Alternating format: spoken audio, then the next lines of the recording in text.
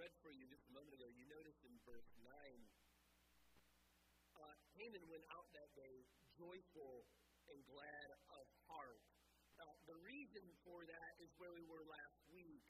You recall, Haman is being invited to join King Ahasuerus and Esther together at an exclusive banquet. So the king and Haman will be joining her. You see at the end of verse 8, if I have found favor in the sight of the king, and if it please the king to grant my wish and fulfill my request, let the king and Haman come to the feast that I will prepare for them. And tomorrow, and you notice this little skill, and Esther demonstrates this regularly throughout the text moving forward, just wise, calculating, shrewd political skills. She is a woman of great intelligence and craft and insight. She maneuvers through the ranks very skillfully. Again, that may have been, for me at least, as we're looking back at the beginning portions of the book, you unite the language and the scene of Esther being brought to the harem with King Ahasuerus, and he gains his favor. Again, for me, as I'm reading that and I'm looking at that through the lens of the text and the recurrent usage of that terminology, her positive gaining of King Ahasuerus' delight and pleasing him, again, even then, I think was probably the wrong thing, but she demonstrated great political skill, and she won his favor. Remember, she's been moved out of this moment of tremendous weight and political courage that needs to be demonstrated. She is, as Mordecai has appealed to her, their only option to do something about this edict. And so the question that was in the balance for a little while, will Esther rise to the moment of moral courage? And we notice that she is rising to the moment of moral courage. But it's not just a simple thing for Esther or anyone in that set of circumstances. She is, once again, demonstrating keen awareness and political skill in doing so.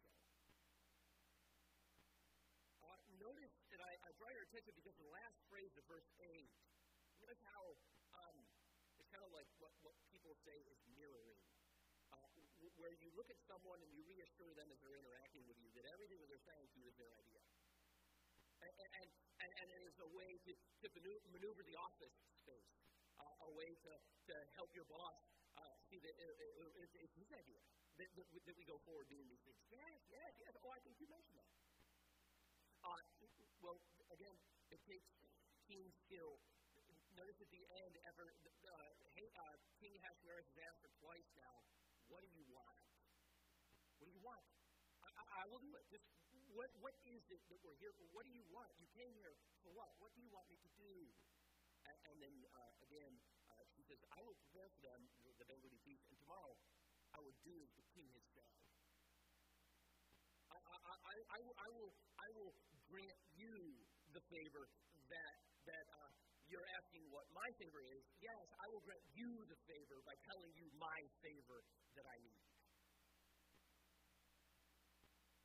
And so it'll be the king's delight to hear Esther say her request. And then again, I noticed for you that, or I mentioned to you to notice in the text that I think Esther is acting with moral courage in these moments because, again, she is sensing God's favor. His wind is behind her sails. And that sense that God is for me and that there is a divine favorable stance. And that happened at the moment, I think, within the text when she walked in and Ahasuerus saw her. She saw to turn her face.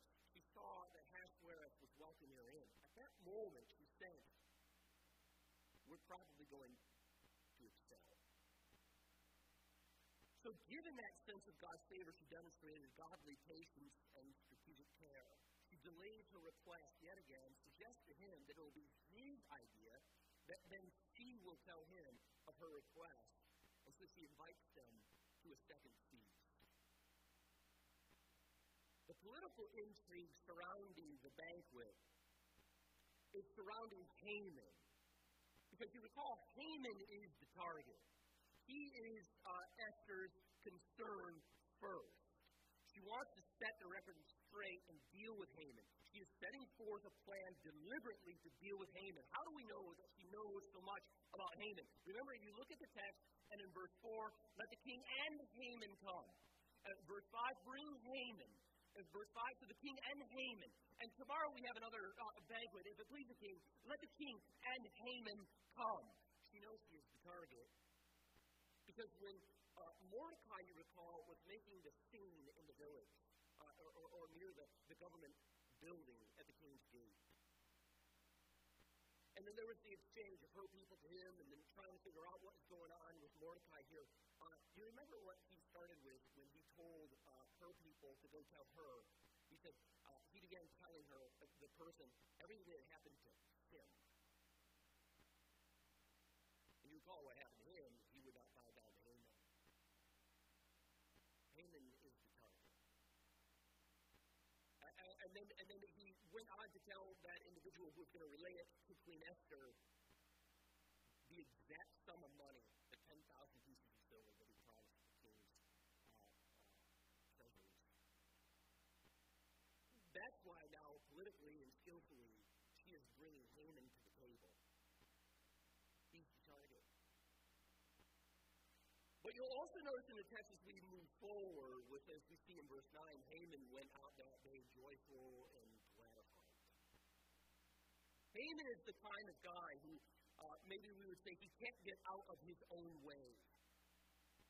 I was speaking of kind of a colloquial proverb for someone like Haman when I was working on that this week, and the closest thing I thought was maybe you've heard it. I always share these, and I think I'm the only one who's heard them. I'm not making them up, I swear. Maybe this one is a little bit more down the center of the lane for everyone, but when we think of Haman, we would think of him as the type of man who snatches defeat from the jaws of victory. Right? Someone heard that before? Besides me? No. Anyway. He is that kind of guy, more simply put. He just can't get out of his own way. He succeeds. He doesn't take the win. He obsesses over what the win is not. There's proverbial wisdom there for all of us. Again, we've seen this a couple of times with him already, and he's just about to do it again. But we've seen it already a couple of times throughout the text. You remember when he was initially promoted within the administration, every single person in the government had to bow down to him. Everyone had to show due honors to him. You'd think out of 127 provinces, I wouldn't even know the population numbers at the time. Numerous people, right? The great Persian Empire.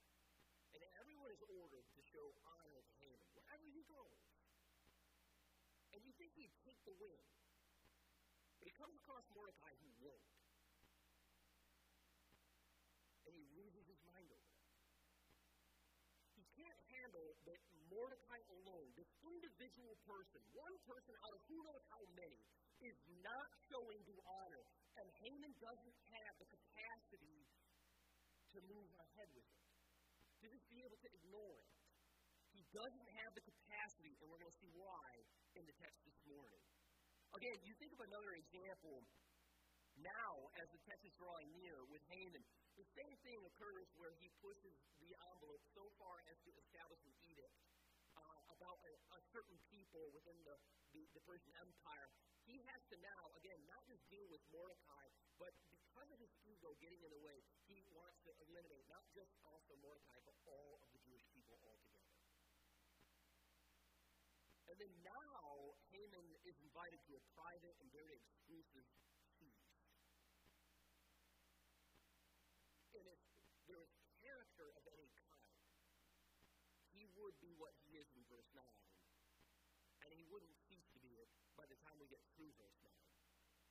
Haman would walk out that day and he would be joyful and very glad.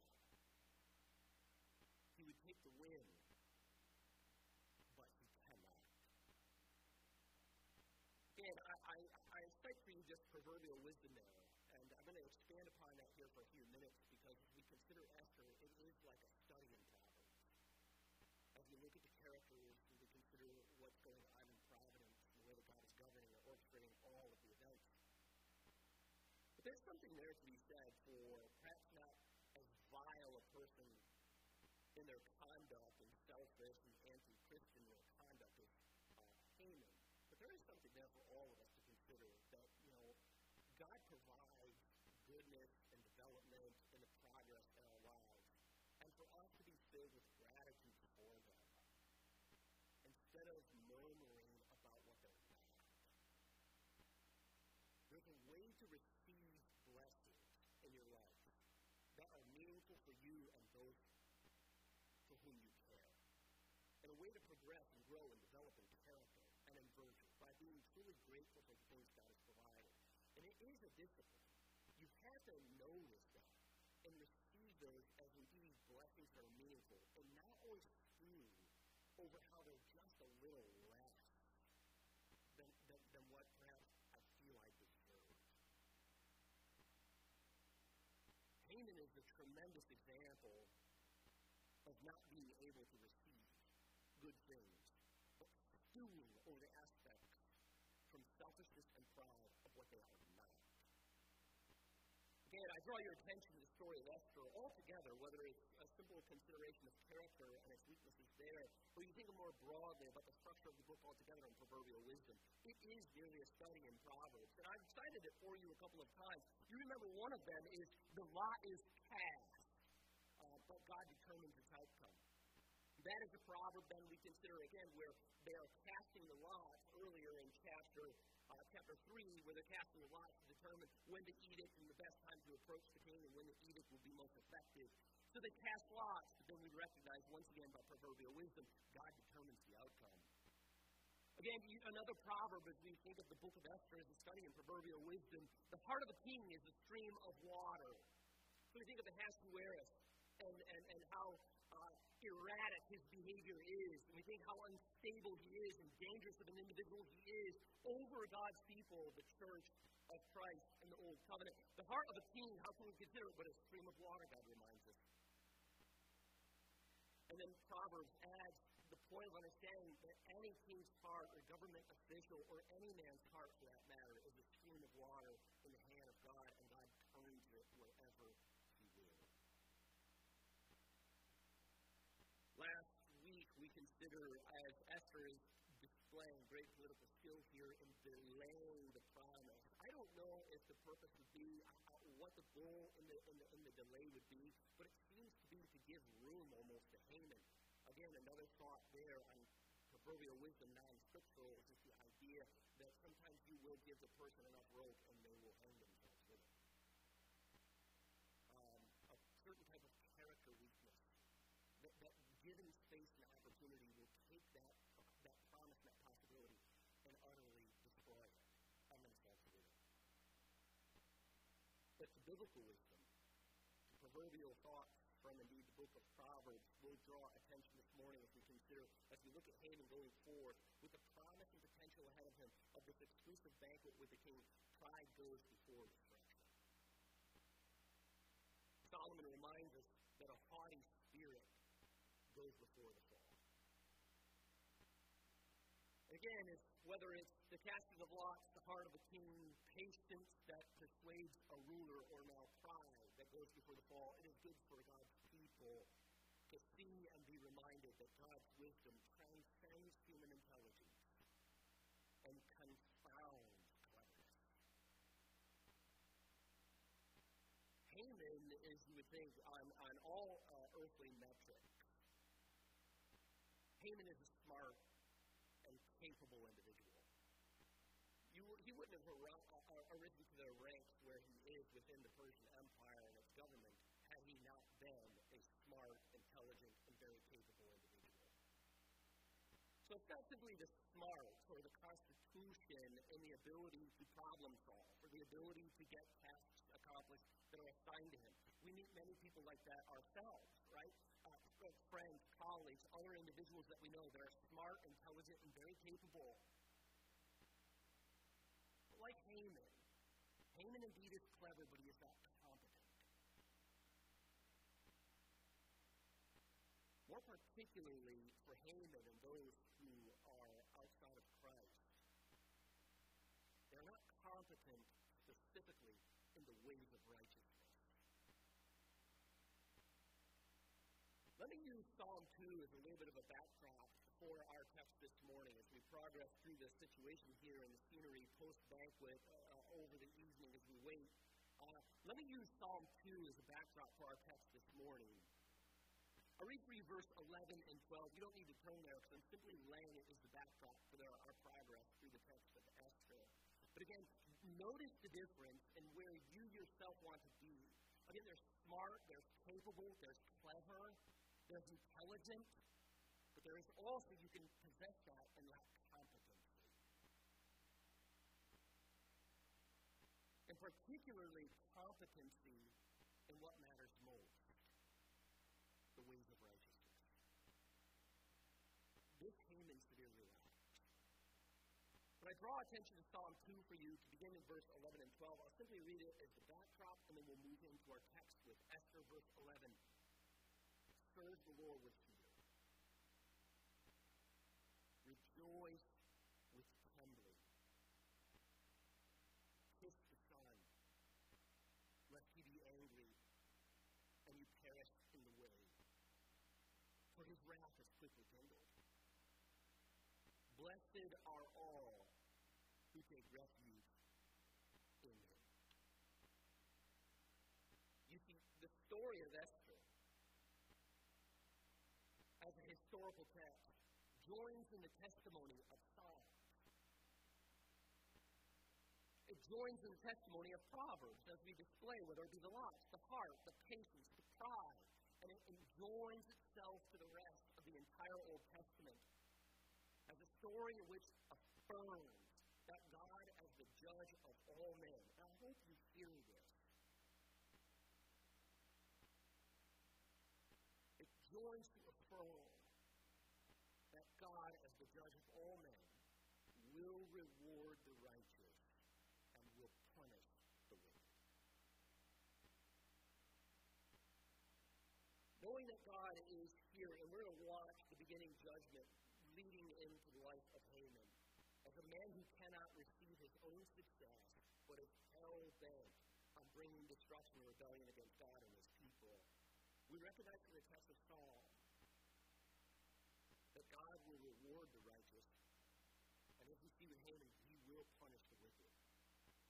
The question then at that point, if we embrace that, as within Psalm 2, 11 and 12, the question is, what must we do? If the truth of it and the weight of it, whether it be found in Psalms, Proverbs, or Esther, is that God will reward the righteous and he will punish the wicked. And if those are fixed categories, what must we do? Well, the end of Psalm 2 told us, blessed are those who then take refuge in his Son. The display and the start of the undoing of Haman begins in verse 9. Again, I draw your attention as we progress in the text, as we look at Haman as one who will receive judgment as a wicked individual. Verse 9. Haman went out that day joyful and glad of heart. Now, again, it makes sense. Why would he go out so joyful and glad of heart? He has successfully established himself as part of the inner circle of power over the entire Persian Empire. Out of the entire situation, there is Queen Esther, there is King Ahasuerus, and there is only one other individual. And it's him. So Haman has every reason to go out and understand, I'm joining the feast tomorrow. Why would I be anything but joyful and glad of heart? There are three people who matter most in this entire Persian Empire, and I'm one of them. But again, proverbial wisdom begins to show its head yet again. As it is with pride, not like Haman, but as with all pride, such personal success must be published to the wider community. You see, and what's interesting here as you watch the text in just a moment, as I read for you, this all occurred before social media. Now we just have an easier access to being able to function our lives like Haman. My wins are only a win if everyone knows I won.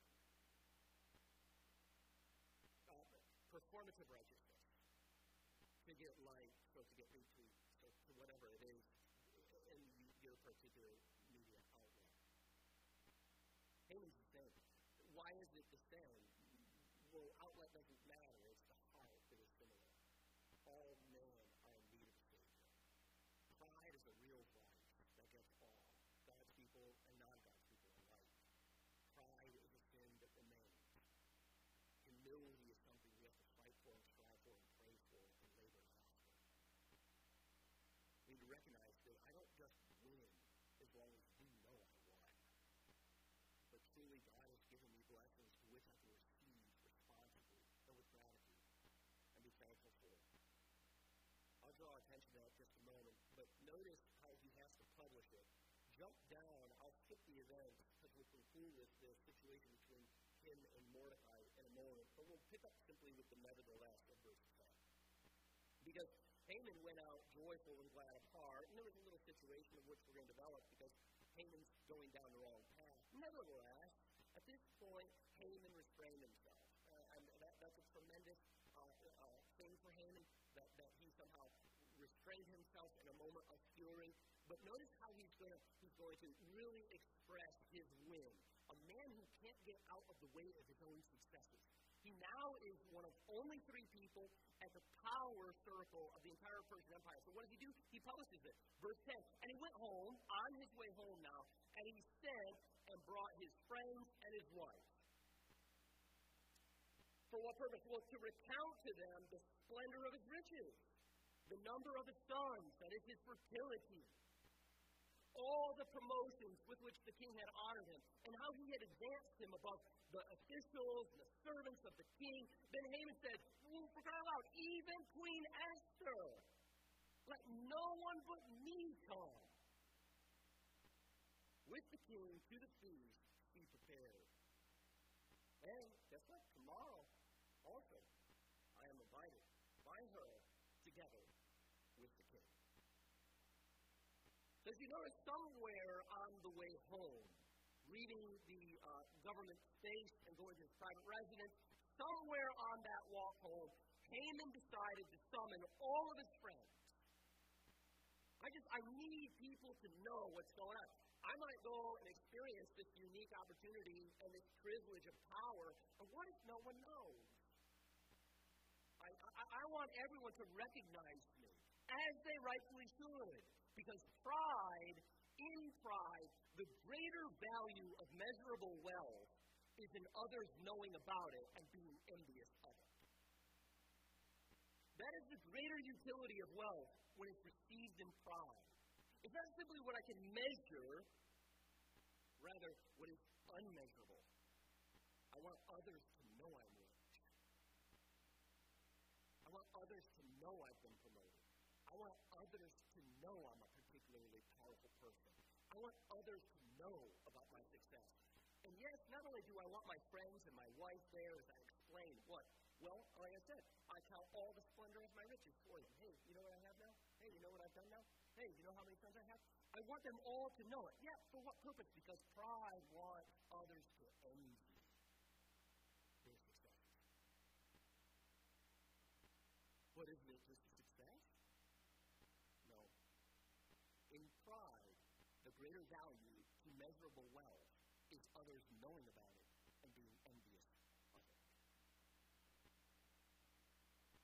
One author comments this way. He says, quote, Haman is a case study in that inordinate pride and arrogance that conceals a vast and tender ego.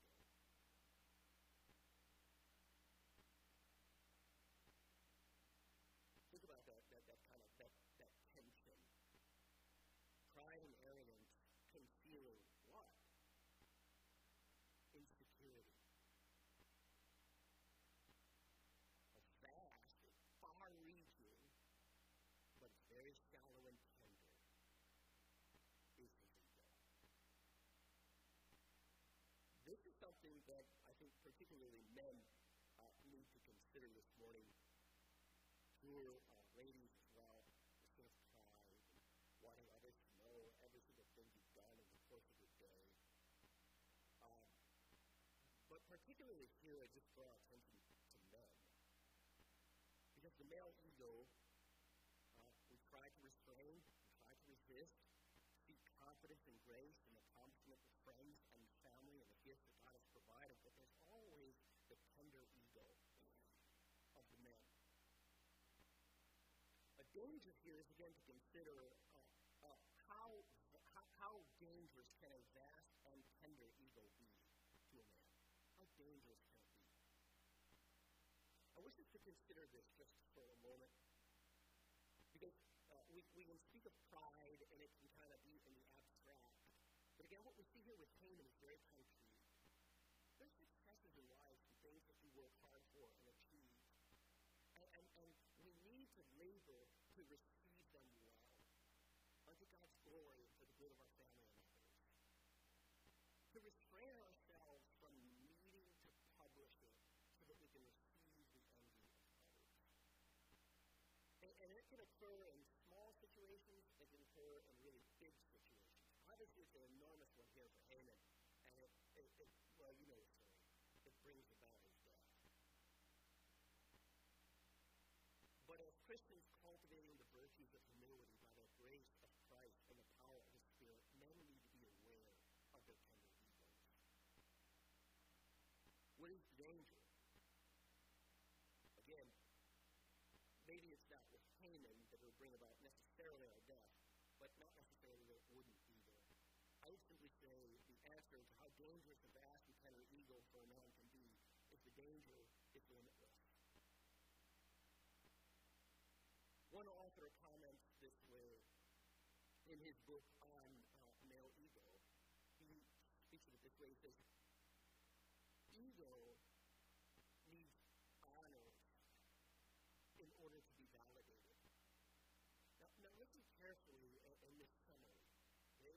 He's going to set up a proper way to function as men. Again, as women as well. I'm not cutting you out, but I think maybe all of us men together recognize male ego can be quite vast, and it can be quite tender, and it can be easily stepped on, and responses can be bad.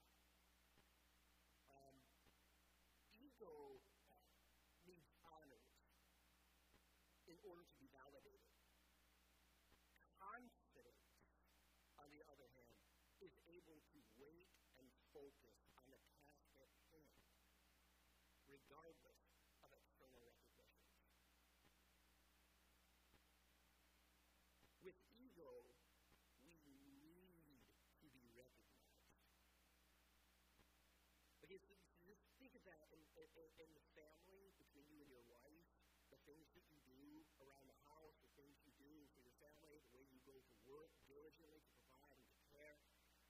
To recognize you're living your life before God for those who trust Him to your care.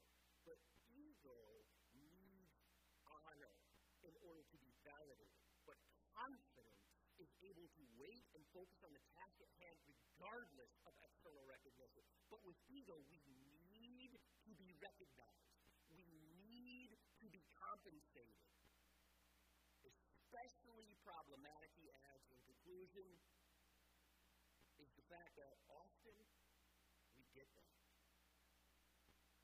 Oftentimes, our ego is fed, and we are praised, we are paid, but we are not satisfied.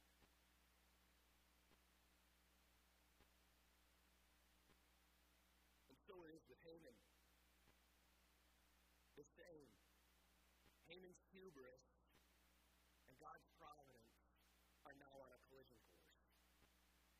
I mentioned to you earlier that the book of Esther, all throughout, is truly a study with a backdrop of Old Testament theology everywhere. It agrees with the testimony of the Psalms, the entirety of the Old Testament, and proverb after proverb applies. Here you can consider Proverbs 16:5. Solomon in his wisdom leaves for us this. He says, everyone who is arrogant in heart is an abomination to the Lord. I set that up by reading Psalm 2. Because the nations are raging against God and His people. And here we have a microcosm of that event just in a single man who is raging against God and His people. His name is Haman. And he is full of happiness and gladness at his successes, but his successes are only as good as others who envy him. Everyone who is arrogant in heart is an abomination to the Lord. Solomon concludes it this way: be assured he will not go unpunished. Proverbs 16:5. And the beginning of this arrogant heart that rises against God and his people, displayed by Haman, his punishment begins with what he considers chance encounter, right when his prospects have reached their peak. So from a worldly standpoint, Haman is well, I won't even say it with a colloquial proverb that you don't know, and I'm the only one, and it looks weird.